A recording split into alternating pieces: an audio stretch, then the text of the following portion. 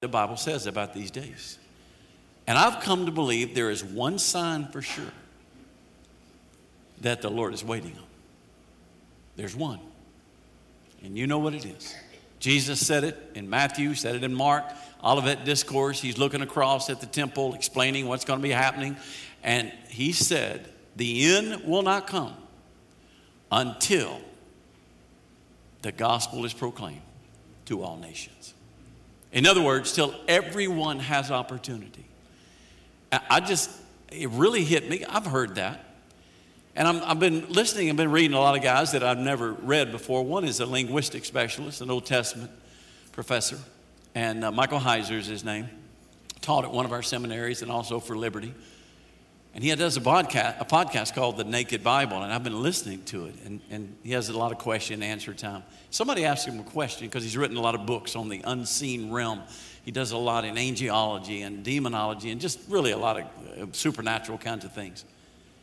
And they asked him a question, what do you think Satan is doing and the demons are doing now? What's their strategy? And you know what he said? And I've heard David Platt, by the way, say the same thing.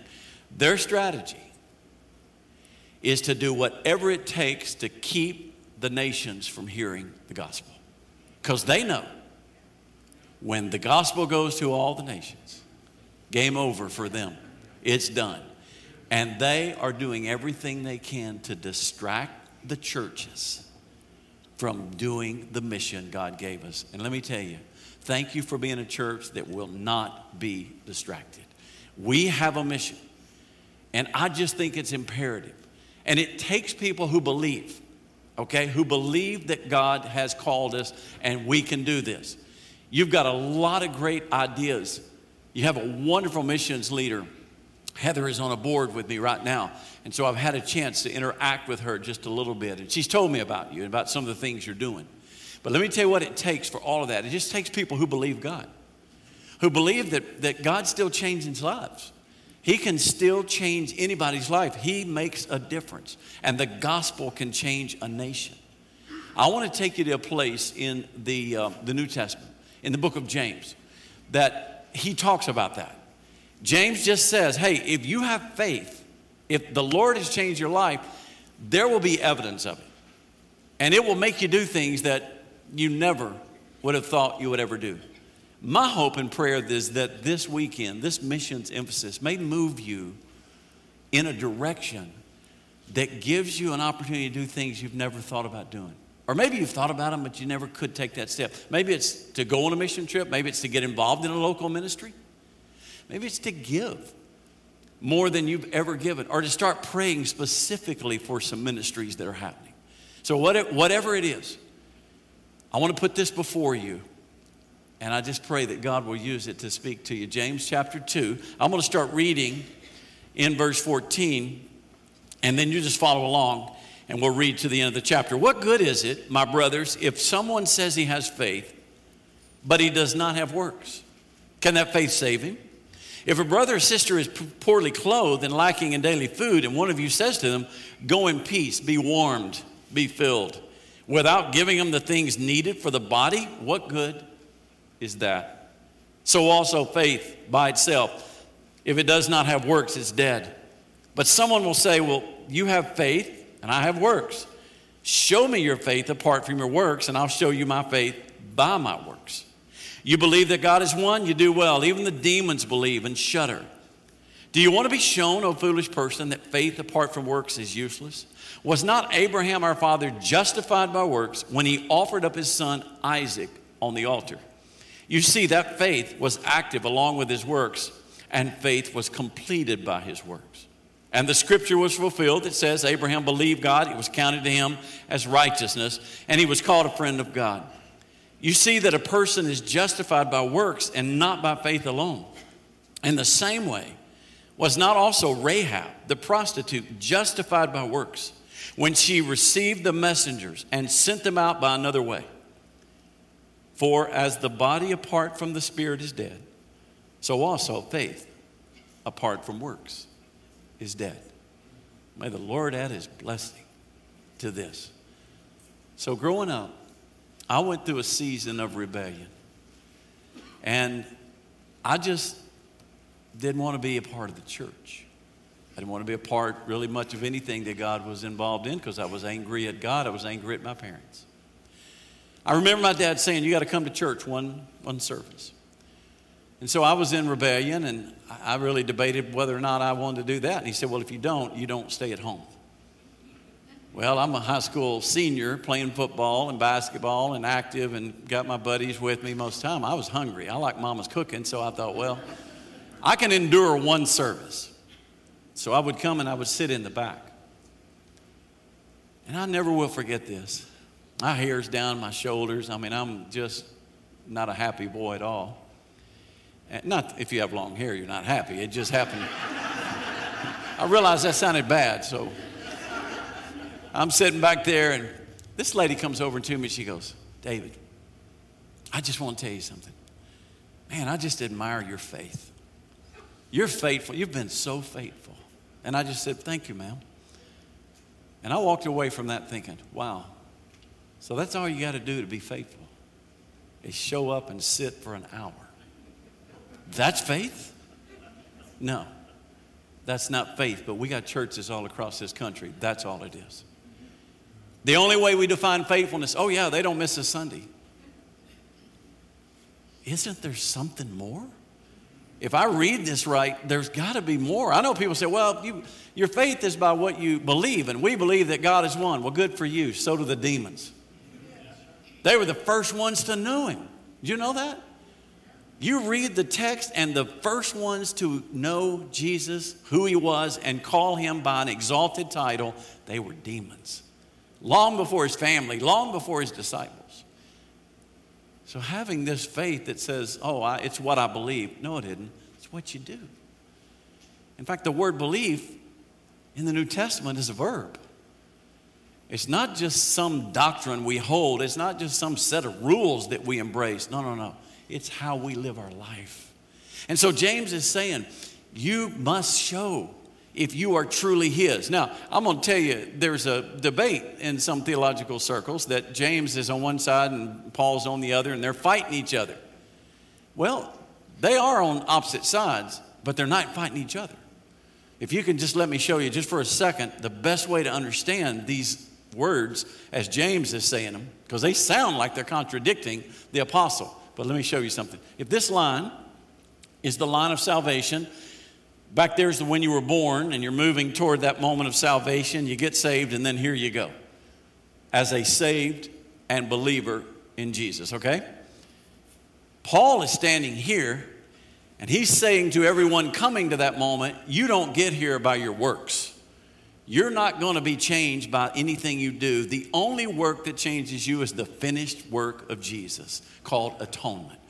That's how we're saved. There's no way you can bring works to the equation. But James then is standing back to back with Paul, and he's looking this way to those who say they're saved, and there's no evidence.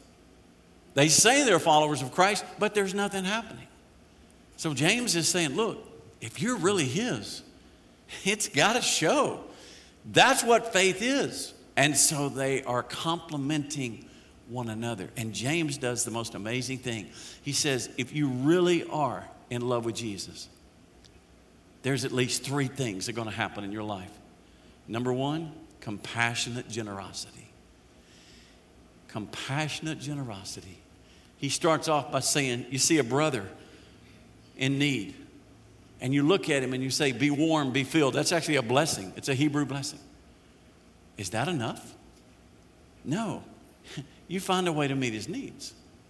So in other words, if we truly are walking by faith and living in faith, we can't just ignore needs when we know them, when we see them, and we become generous. That's what the giving, I mean, I love as Heather thanked you. And as every person that stood up here this morning has thanked you for giving. Look, you give because your life has been changed. Without Jesus, our giving doesn't make any sense. But when you know Jesus, we can't be too generous. Because remember this, never forget this. Everything you have to give is already his. Everything you have is already his. I mean, your house, you say, well, I worked hard for it. Oh, really? Where'd you get the ability to work? Who put breath in your body every day? Who gave you the ability to earn wealth? The Bible says he did. Everything we have belongs to him. How dare we be stingy? When we see a need, let's be generous. And that compassionate heart comes from faith. It comes from Jesus living in us. We didn't choose where we were born.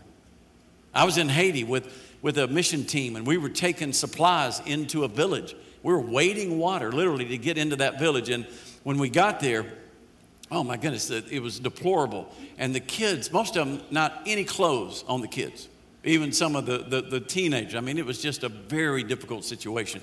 This little girl runs over and she grabs my leg. And she is holding on, and she knew I had something in my hand to give her, and I gave it to her. And when she looked at me, man, this moment happened, and I saw my daughter. Rachel and I have a daughter. Her name is Hannah. And I saw her. And this is what went through my mind. How come I wasn't born here? Did I have anything to do with being born in a great country? Did I have anything to do with being born to Christian parents? Did I have anything to do with what I have? Zero. I'm no better than this young girl. And it was a day of just reckoning for me to realize, man, everything I have belongs to the Lord. So be generous. The second thing, sacrificial obedience. And he uses Abraham. He said, you remember Abraham? He was willing to sacrifice his son, the promised son, Isaac. And he sacrificed him, literally took him up to sacrifice him. Why? Because of his faith. And so he uses Abraham to point this out. Now here's what's very interesting. I'll read the text with you again. I want to make sure you see it. Was not Abraham our father justified by works when he offered up his son Isaac? You see, faith was active along with his works, and faith was completed by his works. And the scripture was fulfilled that says Abraham believed God, and it was counted to him as righteousness. So you would think that he's saying that the reason he was righteous is because he was willing to offer Isaac. Nope. I turned it the other way around. He was willing to offer Isaac because he was already righteous. You see, when you have been changed and you have been obedient, you're willing to sacrifice even those things you hold dear. These missionaries that you're praying for, we have missionaries. Oh my goodness, we got them in Madagascar. We had them in China. They had to leave China. And when I say we, our church sent them. Our church funds them. We have missionaries. We have in Mexico, South America, Brazil, Venezuela. I mean, they're all over. And some of the things that I struggle with the most is when I see, like this family, Rachel and I were so close to them. Ed Moses. Ed Moses is a pharmacist, doctor of pharmacology. And yet he gave up a career here in this country to go serve what was then Rhodesia, now Zimbabwe. His son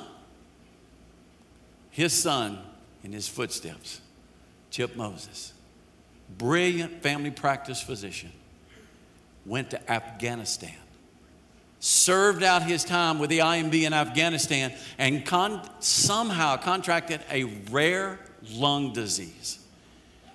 And his funeral was about 6 months ago. I remember standing by his bedside, and I knew he didn't have long. And man, I looked at him, and I could not understand why God would let somebody like that leave us. And I couldn't understand. I said, Chip, why did you say no to practicing in this country and go to Afghanistan, of all places? He said, David, I could have stayed in this country, and I made a great living and built a nice house and had all the American dream. But my dream is not the American dream. My dream is a gospel dream. I wanted to make a difference in the lives of people. And I could use medicine to make that difference. Well, let me tell you, he did. He made an incredible difference. So when I say sacrificial obedience, I mean you're willing to do something that doesn't make sense. Abraham was willing to offer him up. And therefore, he said he was justified by that. Here's what you need to know. He offered him up in Genesis 22. That's the story of Abraham and Isaac. But do you know where he was declared righteous? Do you know when God said, you are righteous? Genesis 15. So boys and girls, which comes first, 15 or 22? 15. Good, class. In case some of you weren't sure. 15. Where I came from in Arkansas, there are three kind of people, those who can count and those who can't. But anyway, all right? So Genesis 15 comes first, then 22. He was declared righteous in 15, and because he was justified, that's when he became sacrificially obedient. You and I have been saved by grace. We ought to live that way. He's changed our life. And the last one, uncalculated risk. We're willing to risk everything. You see what Rahab, now you got to hand it to James. Who would put Abraham and Rahab in the same conversation? You got one, the father of the nation, and then you got Rahab, who is not even a Jew, and who was a prostitute, but guess what? Rahab's in the genealogy of Jesus. You're talking about grace. So what did Rahab do? You know her story's in Joshua chapter 2, Jericho. She made a living, was most likely a prostitute, though there's a little bit debate about it, but she was a woman that certainly was not living up to a moral standard of the Jews for sure. But anyway, she hid spies because she'd heard about Yahweh and she wanted to know more. She became a believer in Yahweh, and so therefore she hid them and protected them, and God spared her and she became a part of the story. So let me just say this. She risked everything because she believed. She risked everything. If she had been caught, that was it. She was done. But she was willing to risk it. Why? Because she believed. What are we willing to risk? Because we believe. Think about it. Is there anything in our life, anything that we're doing now that we need faith to live that way? Does it take faith to show up at church? Does it take faith to put a little money in the offering?